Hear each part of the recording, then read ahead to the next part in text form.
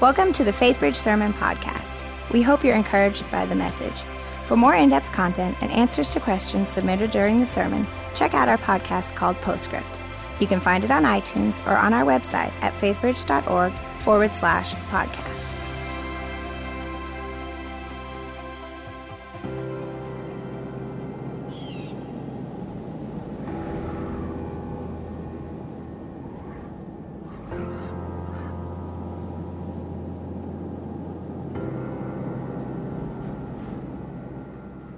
A couple of years ago, Love 146 came to church and kind of filled us all in on the statistics and this horrible crime. And, I think immediately we both just kind of felt compelled to want to do something. I've heard about human trafficking in the news, and, you kind of automatically think about labor and, immigration, stuff like that, but not the child sex trafficking.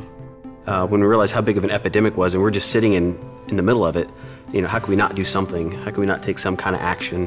When people first learn about human trafficking, when we first learned about it, most people, as our friend Tammy said, she just wanted to go learn Kung Fu and go break down doors and go Navy SEALs on people, But you learn pretty quickly that there's a role for everybody in the fight. We can say, God, what are you calling me to do? How have you resourced me? How have you equipped me? And then we can follow hard after him in doing those things. It wasn't until several months later that I was sitting back in church, right in the back of FaithBridge, during the middle of a service, when it kind of hit me that I would combine my passion for endurance running with this passion to want to make a difference. We always kind of joked about running across Texas like it's our home, and that's a long distance run or what have you. And that day he was like, this is, the Texas Freedom Run. That's what, this is what we'll do. I wanted to help kind of spread the word and educate people on the problem. I wanted to inspire people to take action, and I wanted to raise money, for this organization, Love 146, that was doing such an amazing job. So total, it's just over 850 miles, and we started at El Paso and just continued down I-10. Finished the last day right there at the bridge between Texas and Louisiana. The crew really consisted of my neighbor that lived across the street from me, who was an ex-HPD officer, and my brother-in-law, who's a photographer. And so this skilled team set out to do this unbelievable endurance feat, 30 marathons in 30 days. So needless to say, it was a rough month. I ended up rolling my ankle on day 5. Dark day. Very dark day. It took a lot of prayer, and a lot of the community, our Facebook fans, everybody came on board and was praying for us. There were many nights going to bed, tired and hurt, missing my family, feeling alone. And the more I started thinking about these children and having the encouragement of everybody on Facebook and that accountability, it just helped each mile kind of start clicking away and making it possible. It was just unbelievable. Total, we raised right around $60,000. Well, I can honestly say that this is the first time that I think Amber and I both went all in. We've talked about this before, where we really felt like we sat on the sideline, getting involved, and we wanted to do something where we're just completely immersed. And so to take this month, I can say without a doubt that I felt the presence of the Lord more in this 30-day period than I have my entire life. What was so cool about what Jason did in running across Texas is that he looked at what God had done in his heart, how God had equipped him, the business God had put in him, the physical pain that he can endure, and then he just went hard after that, and he used those giftings to raise money and a lot of awareness for Love 146. And so each of us can do the same. We can just say, God, what have you made me to do, and how can I come alongside Love 146 and other organizations to fight child trafficking? I had a very kind of off-the-charts passion for running that I coupled that with another passion to want to make a difference. And so I think that's something that we could all do, right? We can all find some little trait that we have, some skill, some passion somewhere in our lives, and say that doesn't have to be reserved just for us. How can we put that to work for God's glory? And we just saw a lot of blessings in doing that. So we're firm believers, and we're all in now.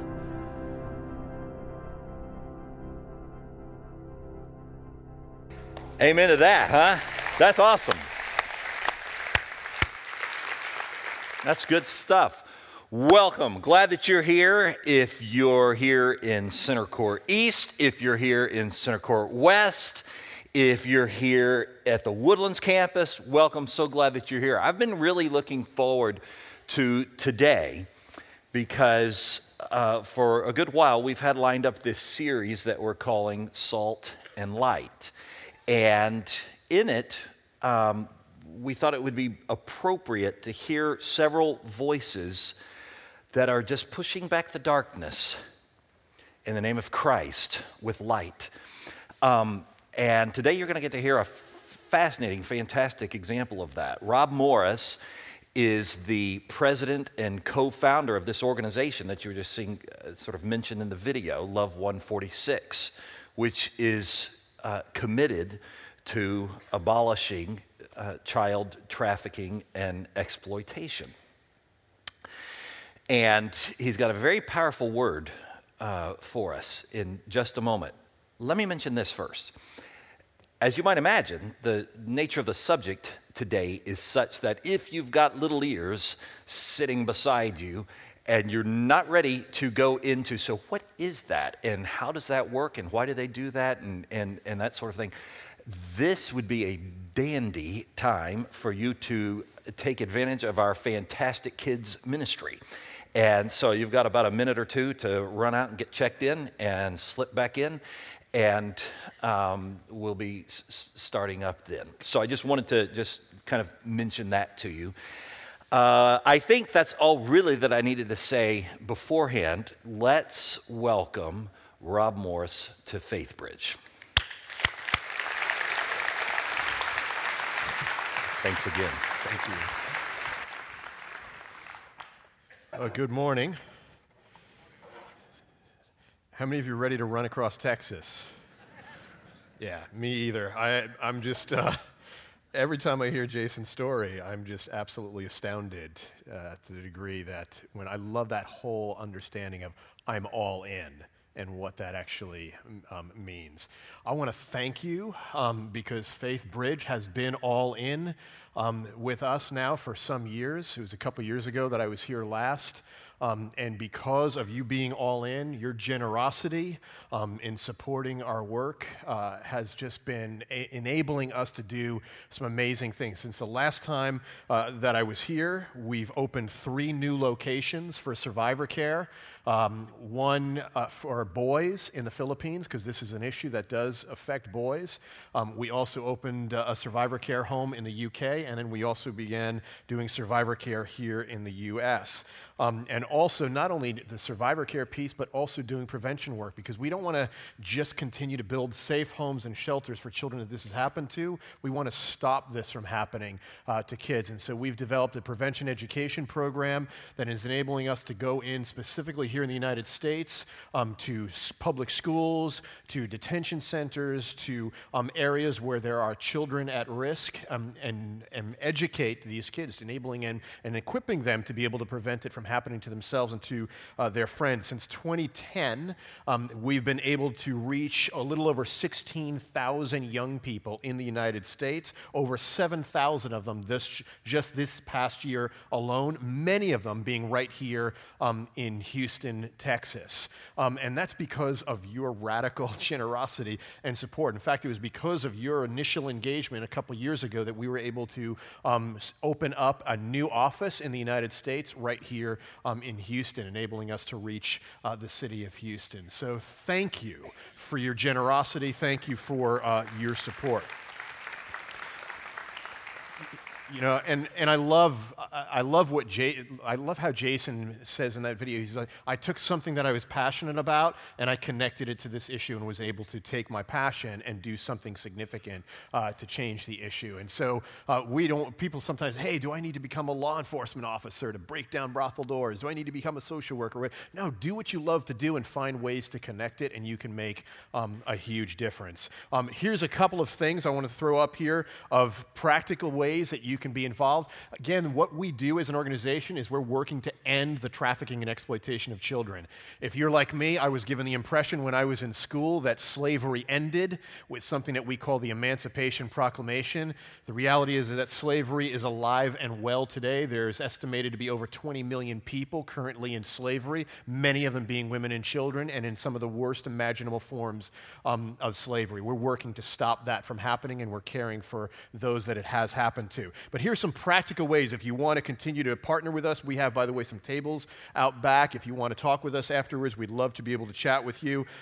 We are looking for monthly partners. The sustainability factor is huge in the work that we do, and our partners who come deeper with us that say, hey, we want to be able to help sustain the work on a monthly basis have been just phenomenally helpful in the work that we do, not only being able to support it, but also encouraging us along the way. If you're a person who prays, hopefully this room is filled with those kinds of people. In fact, this morning before the service, I had, you have a prayer team that ambushed me and said, we want to pray for you. And I was like, whoa, okay. You should have seen them coming towards me. It was actually a little intimidating.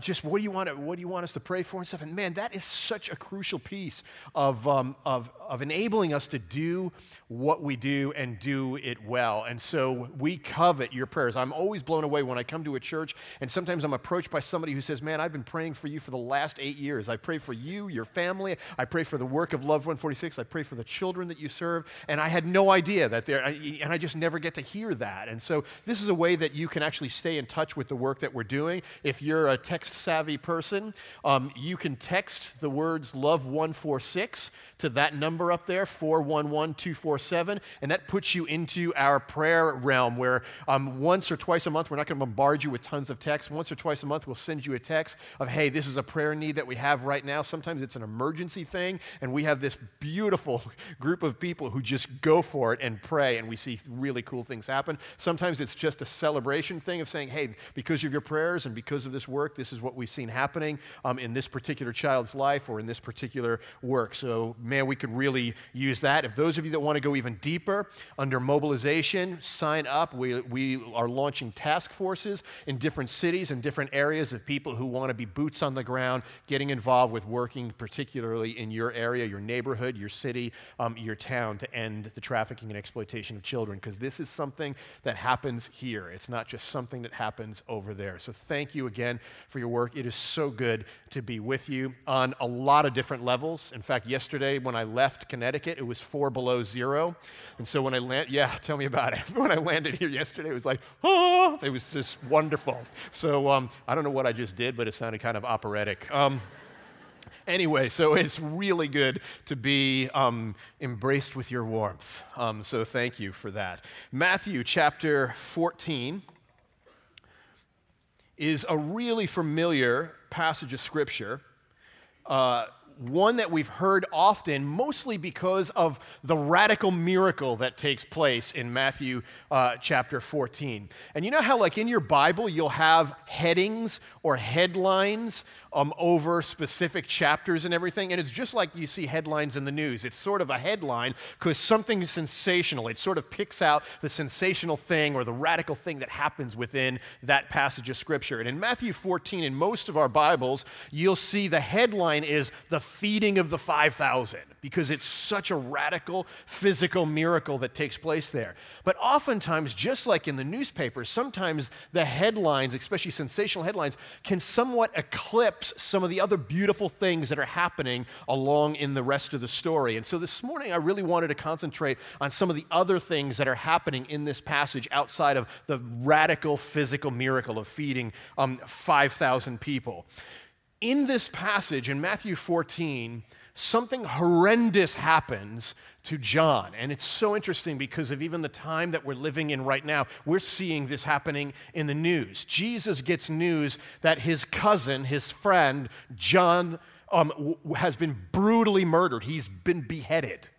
And you know how even just watching the news lately and seeing some of those same headlines in the news, the impact that has on us as human beings, seeing that sort of cruelty, that sort of terrorism. Well, this is what has happened to John. He has been beheaded. And you see the impact that it has on Jesus here. It says this, after he gets the news that his cousin John has been brutally murdered, it says in verse 13, when Jesus heard what had happened, he withdrew by boat privately to a solitary place.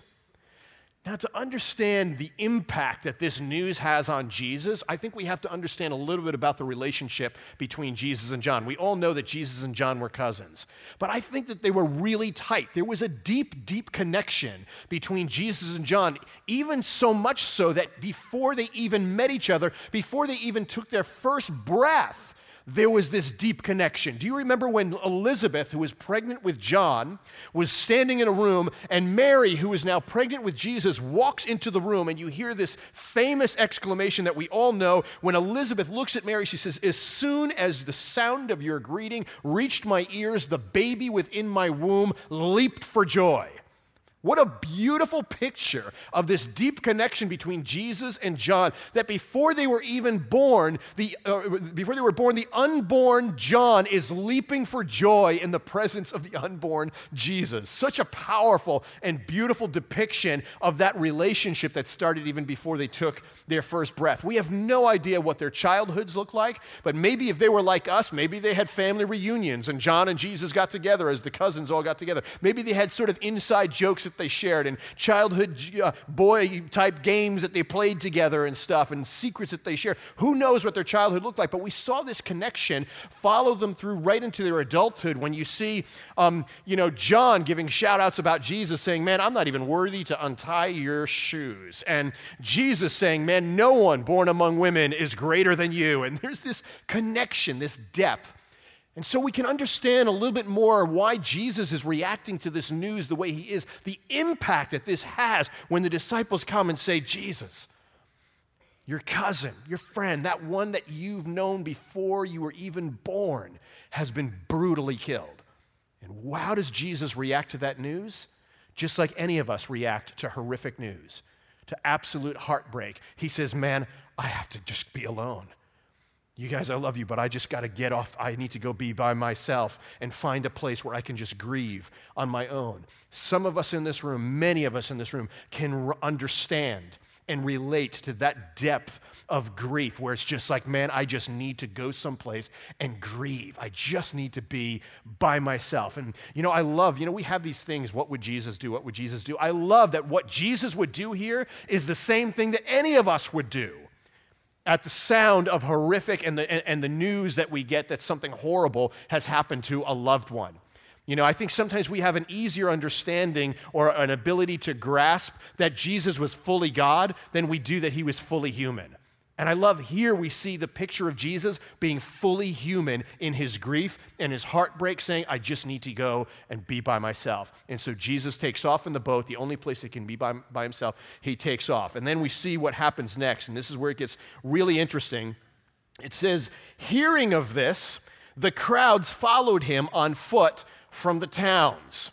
So here are John's disciples, here's some of Jesus' disciples and everything, and we know by what it says in this passage, it says we think that there were 5,000 people in this crowd. That's a large crowd of people, right? This crowd, hearing that Jesus was wanting to be by himself. Can you imagine the audacity of the people in this crowd? It's like he's getting the worst news imaginable. He wants to be by himself, and them hearing of that wanted to get to him. Right? And so they're trying to figure out where Jesus' boat is going to land. And what's so interesting is that this wasn't just 5,000 people. We think that it's 5,000 people because of the headlines. But if you read this passage, it actually says there were 5,000 people, not including women and children. Meaning that there are 5,000 men in this crowd, but including women and children, Bible scholars estimate that there was probably close to 30,000 people in this crowd. You guys, that is a stadium full of people. Picture this scene on the shores of that lake. 30,000 people trying to figure out and maneuver to where Jesus' boat is going to land, and they want to intercept him there. What a scene taking place. Imagine just the dust storm created from 30,000 people moving as one giant mob along the shore trying to figure out where Jesus was heading, and Jesus in his own grief and heartbreak. And so when I started thinking about 30,000 people, what kind of people do you have in a crowd of 30,000 people? And in particularly, this crowd of people, who were some of John's disciples and Jesus' disciples, and some were just curious. And I started thinking about any crowd of 30,000 people, but this crowd of 30,000 people, who was in this crowd? And I actually wrote down a list of the kinds of people I think you would have found in this crowd. You would have had the brokenhearted, the sick, the depressed, the hopeless, the suicidal, the hungry, the abused, the poor, the curious, the needy, the oppressed, the excluded, the hungry, the exhausted, the confused, the isolated, the devastated, the despairing. I mean, these were desperate people, all clinging possibly to the last shreds of hope, some of them even having to be carried by their friends because they couldn't even physically walk. This crowd of 30,000 people represents the mass and mess of humanity. If I lived back then, you would have seen me in that crowd. And probably most of us in this room would have found ourselves also in that crowd of desperate people, all trying to intercept Jesus. And so picture this mob of people and what was happening there. And here's where it gets really fascinating. It says this: as the crowds followed him on foot from the towns, Jesus landed, seeing the large crowd. He had compassion on them. What is that? Okay, if you're like me, the last thing you want to see in your place of deep need is another needy person. Am I right? Let's be honest here, right? If you're in your own place of heartbreak, in your own place of grief, the last thing you want is somebody, I've got this going, I've got this. You're just like, hey, can't I get a minute to myself? You have no idea what I'm feeling right now. You don't know what I've been through and everything. And you want something from me? Please, give me a break. In fact, if that was me in the boat instead of Jesus, it would have been an all-day long chase where I'd be heading this way and the crowd would be moving to intercept, and I'd turn the boat and I'd go back that way and the crowd would have to go, and it would be all day long going back and forth, but not Jesus. What is this thing called compassion? It says he had compassion on them. In fact, several times, at least 12 times through the New Testament, where it talks about Jesus having compassion, it actually uses this statement: he was moved with compassion. The word "moved" there insinuates some sort of action attached to it. He didn't just feel compassionate. This is way beyond feeling some sort of sense of pity. There's an action attached to this, to the point that the action for Jesus meant, I'm actually going to move toward the mess of humanity. I'm actually going to go move toward the objects of compassion instead of away from it. What kind of compassion is that? What is that? In his own place of heartbreak, in his own place of grieving and need, he's moving. And it's not like Jesus was surprised when he ended up on the shore and like, whoa, what are you guys doing here? I wasn't expecting you. He would have seen a crowd of 30,000 people moving as one along those shores, and he purposely moved toward them. That passage has so gripped me. I'm like, what is this? This is beyond pity. And so I started digging a little bit into the word compassion, and I found some really interesting things. This is not some passive pity thing. I think sometimes we sort of dilute words like compassion. We use them so flippantly. Hey, man, have some compassion. Why don't you have some compassion? Compassion. And it's more of like in the realm of pity, but there's something much deeper here. And so I started to dig into this, and there's a lot of different meanings to the word compassion, especially in the New Testament. But there were two particularly pertaining to this passage that really struck me and jumped out at me. And they're basically this. The first one, the word compassion here is derived from the Greek word for bowels or intestines, the deepest part of a human being, the gut, if you would. It's the place where reverse peristalsis or basically nausea, the churning that creates nausea, comes from that place. And so the word compassion has its roots in this word for that place, the gut, meaning that what's happening here is the sight before Jesus, the insanity of what's happening on the shores, the mess of humanity actually makes him sick, makes him want to throw up. It's a gut wrench of like, he looks on the crowd, his gut is wrenched, his heart is torn wide open at the reality of this is not the way it's supposed to be. Have you ever felt that? The gut wrench when it comes to the craziness and the madness of what's happening all around us? Some of you have felt it when you open the morning newspaper and you see the stories getting more and more horrific, and there's this gut wrench, this is not the way it's supposed to be. You watch the evening news and you almost have to jump across the room and shut the news off because it's getting too violent, too crazy, and there's this and this is where we get the word sickening from. When you make that statement like, oh man, that is just sickening. It's the gut wrench. I felt it the first time years and years ago, over 12 years ago, the first time that I was standing with criminal investigators, undercover investigators, about to go into a brothel on an investigation where children were being sold in this brothel. I remember standing in that room as we walked in, looking through these glass windows at young girls with matching red dresses and having even the dignity of a name stripped from them. They just had numbers pinned to their dresses, and I'm standing on the other side of the glass, shoulder to shoulder with predators who are purchasing these kids for absolutely horrific and unimaginable reasons. And there was this gut wrench inside of me. This is not the way it's supposed to be.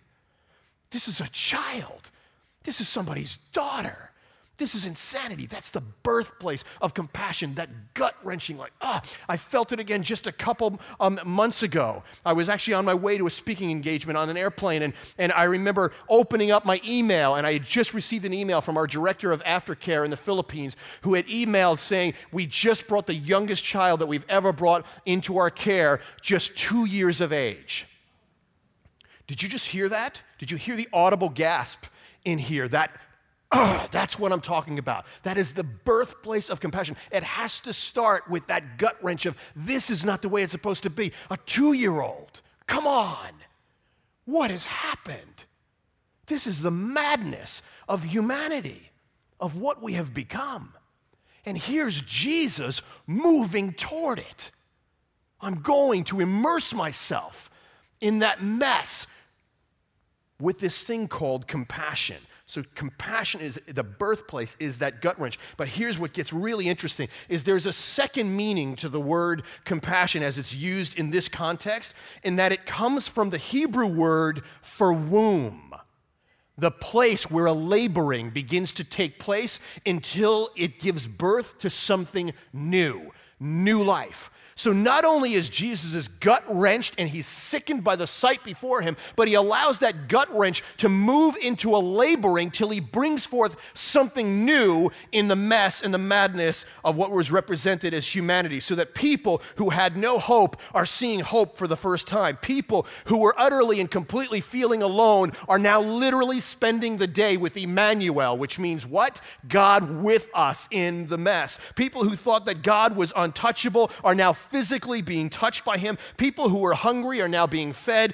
People who were literally broken are being made whole. There is life being birthed through compassion in the mess and the madness of humanity, because compassion went its full extent, going from the gut wrench into a laboring, a bringing forth of something new, so that the sight wrecks Jesus to the point that the same muscles that make him want to throw up and get sick actually turn into labor contractions, bringing forth something new. Such a powerful scene happening on that hill. I think this is what happens with us. When I feel challenged when I read this, of feeling like, wow, do I fall short in this kind of compassion?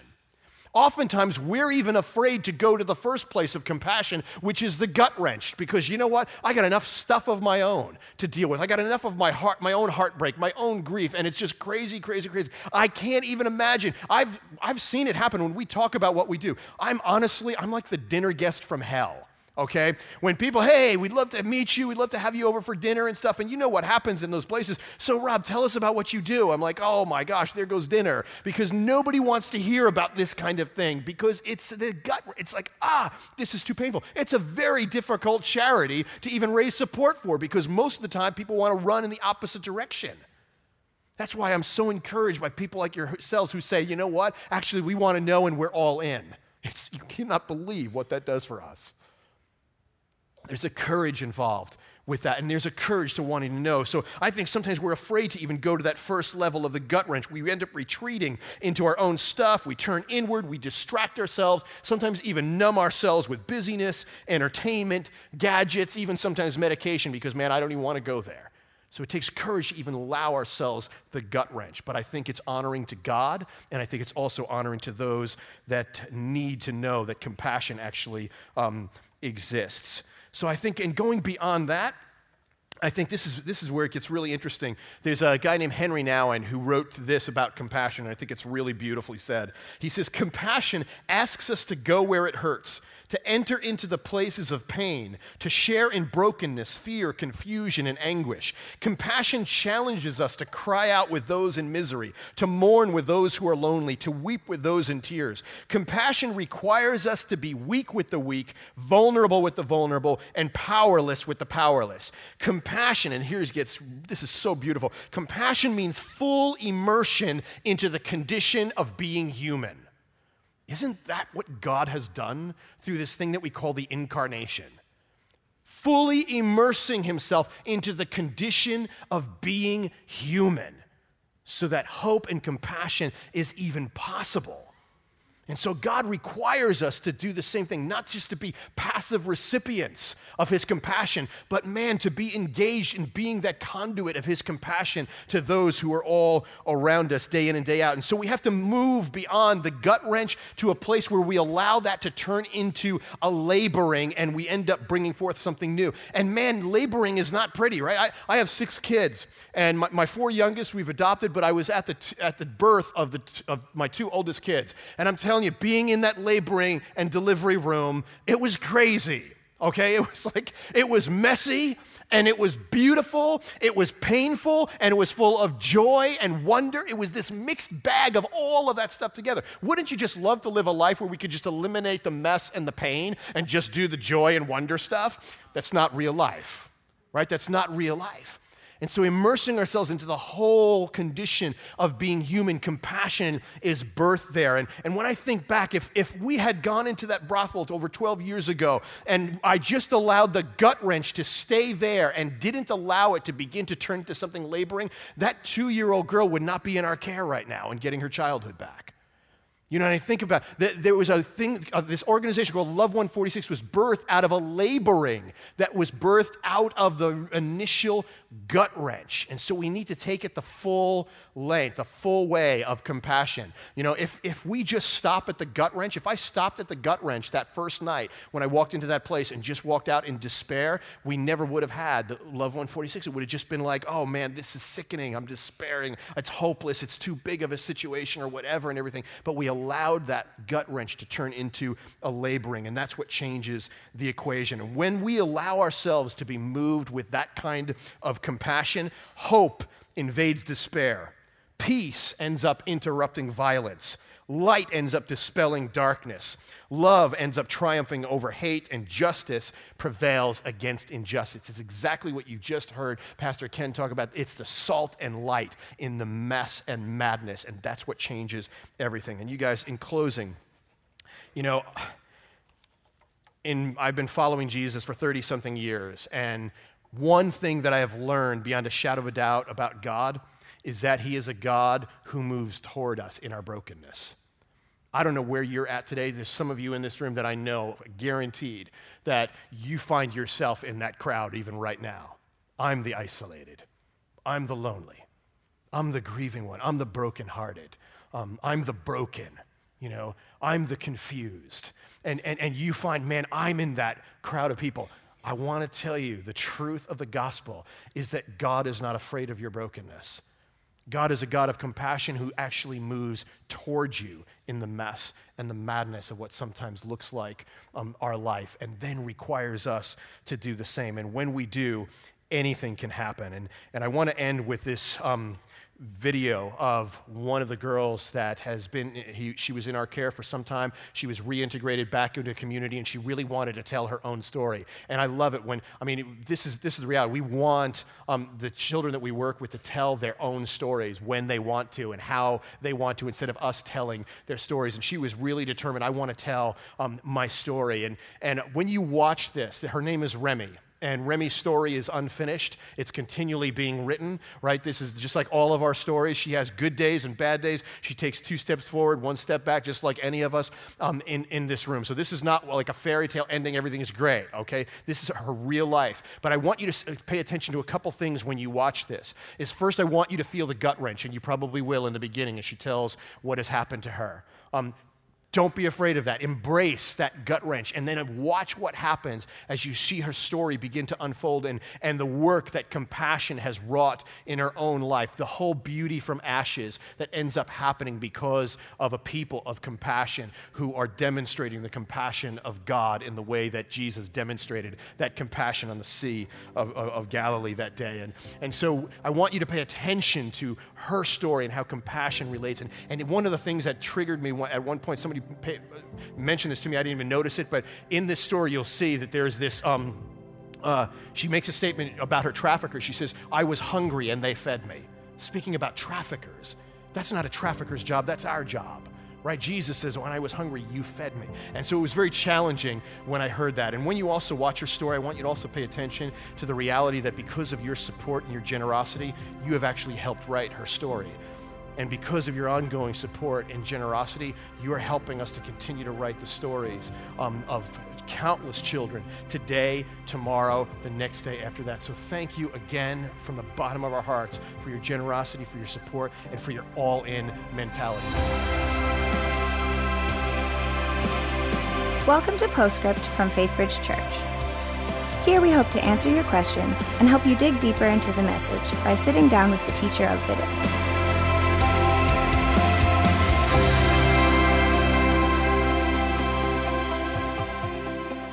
Welcome to Postscript. I'm Luann Riley, and I am here with Brian McGowan.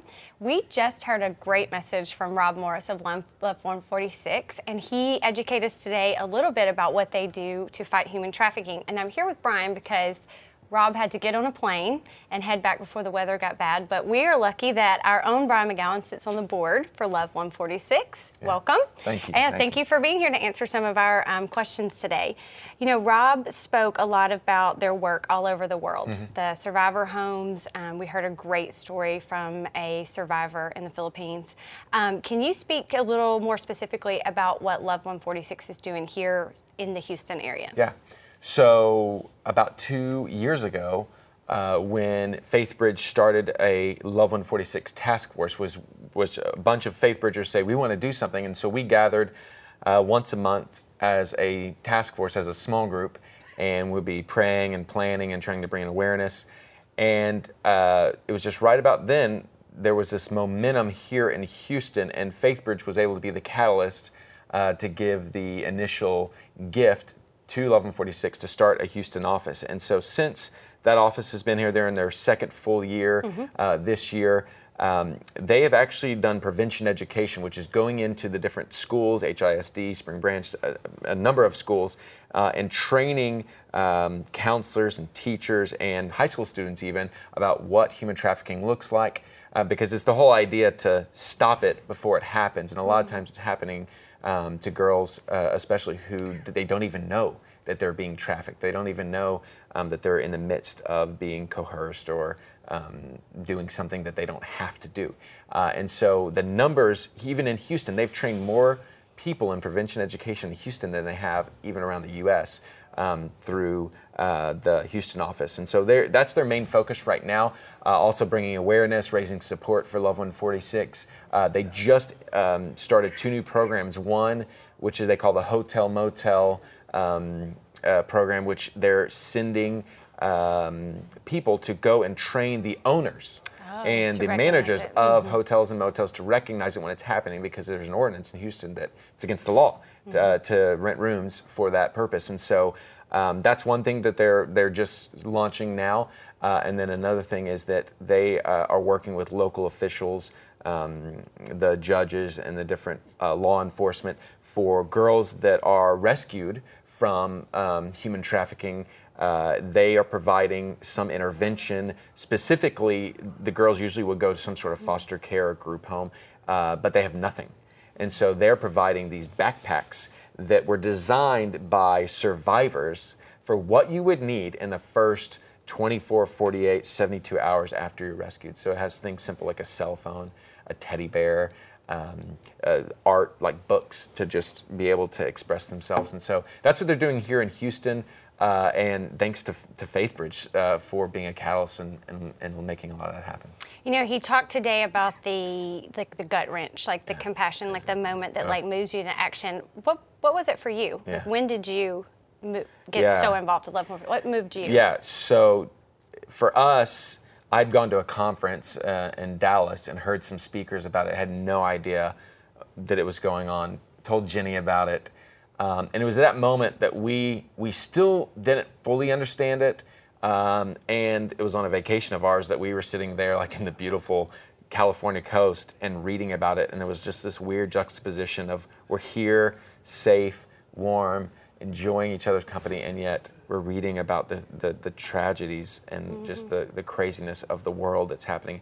And so it was in that moment we knew that we had been praying about what our family's mission would be, and I think we were kind of hoping it would be a safer, cleaner, nicer mission, but we knew in that moment that the Lord was calling the McGowan family to use our scope of influence in the world and to also bring up our kids to know that this wasn't right and that we needed to do everything that we could in our power to bring awareness and hope. And I'll tell you what, every day, including today when I hear Rob's message, that gut wrench is still there. And I've been to Thailand and I've seen it, and it's one of these deep, dark industries that when you are going to be in a ministry that's fighting it, you've got to really hold on to the Word of God that brings hope, and you wake up every morning that His mercies are new every morning, and that only in His power are we going to see true freedom.